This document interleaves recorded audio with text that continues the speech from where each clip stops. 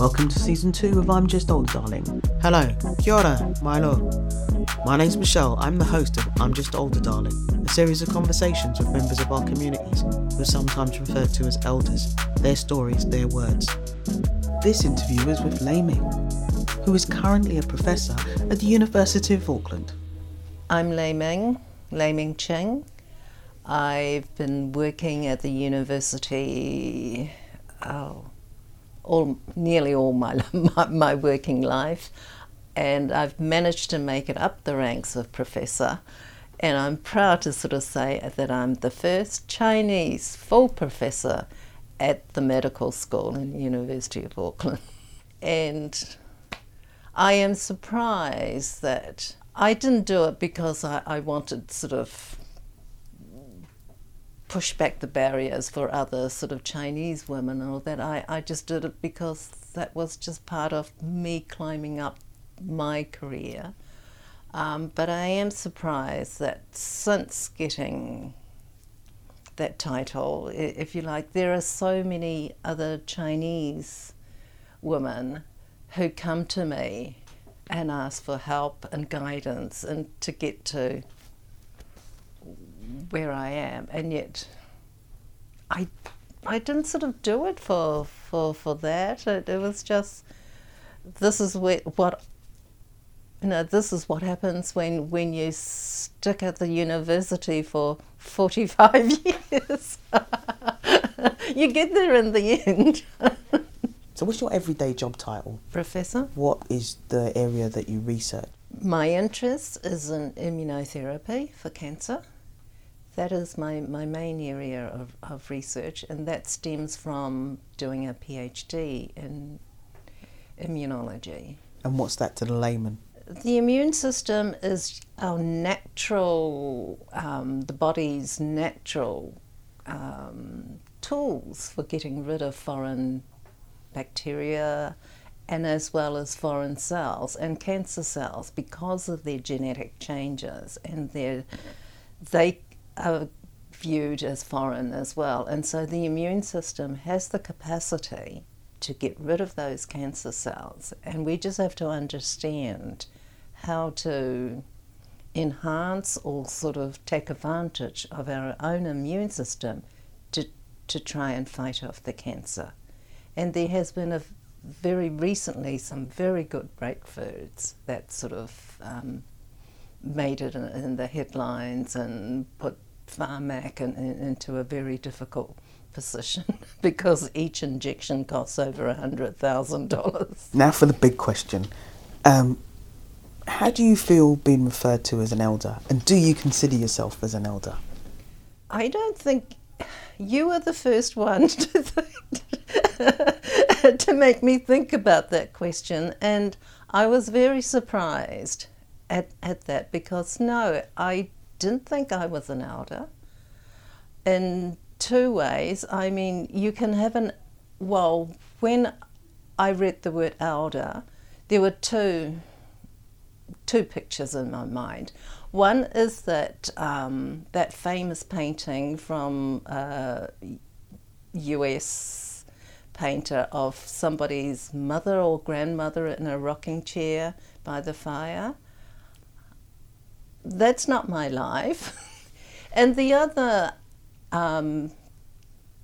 area where you might use the word elder is with the Maori community, where the elders are the ones that they respect and have all the control and the history and knowledge like that. And I suppose because having been born in China and then sort of came over here and this, that and the other, I don't know really who I am. I mean, I don't relate to the Chinese from China now. I don't speak their language. I don't have the same views. And at the same time, I know I'm not a white Kiwi. What have you noticed has changed with age and how you've been treated? Not really. I mean, you do things according to, as you climb up the career ladder, you just do the things that is required of your career. And I think if you sort of just take on different roles and do different things, it's not so much a change. It's more a development to keep up with demands of the career. So I don't think I've changed, but you just have to do different things as you progress in the university. How visible do you feel in your communities, and who are your communities? I think I'm invisible for many reasons. I mean, when I got together with my partner 40 years ago, and because he was not Chinese, we don't have many social activities. So in terms of sort of visibility and social activities outside the university, he's also upstairs at the university and has spent his whole life in the university in the ivory tower as well. So in terms of community, it is just the university, which isn't healthy. So I don't know. I've lost all my Chinese friends. Well, I've not lost them, but I'm no longer hanging out with the predominantly sort of Chinese, New Zealand Chinese crowd. And I suppose we don't have a big social crowd. So in that way, we're invisible. And we always sort of say, oh, we're going to retire there, and then we'll join this club and we'll join that club, and we will, you know. But at the moment, I think we're both invisible. And the other thing that makes us invisible also is that we never had children. And I think a lot of people sort of make their adult friends through being on the parent-teacher boards and things like that, and meeting at school and their kids' sort of parents and things like that. So that's one great big area of that we never embraced either. What was it like growing up in New Zealand, and did you feel accepted in the wider community? I think it was more that when I was growing up, the Chinese wanted to retain their Chineseness for when they were able to go back to China. And so my father certainly did not allow me to have Kiwi friends. We certainly were not allowed to date Kiwi boys. So we had to sort of grow up not being part of the white Kiwi society. So whether or not I was accepted is sort of secondary. I think it was more that I was not allowed to be like everybody else. I mean, I tried to. I mean, in my teen years, I dyed my hair, tried to dye my hair blonde, and I painted my eyes sort of round and big and black, and I ended up looking like a panda, more Chinese than a greater Chinese icon than I was. But I think it was more that my parents wanted us to try and remain Chinese, and kept us indoors, inside, and away from boys. Tell me a couple of things that you like and admire about West Auckland. Well, I haven't been in West Auckland very long. It's only when I started becoming an elder, if you like. I grew up. In the very beginning, we were in Mangere and Papatoe when I first came as a 5-year-old, because that was where my parents' fruit shops were. But then when Dad had to sell the fruit shop because he developed cancer at a very young age,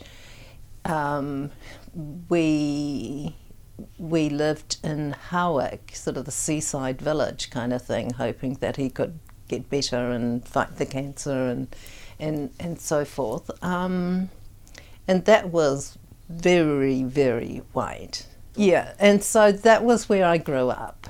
And it wasn't until I then, and during my university days, it wasn't until I came back and got my job in University of Auckland that I met Brian at work.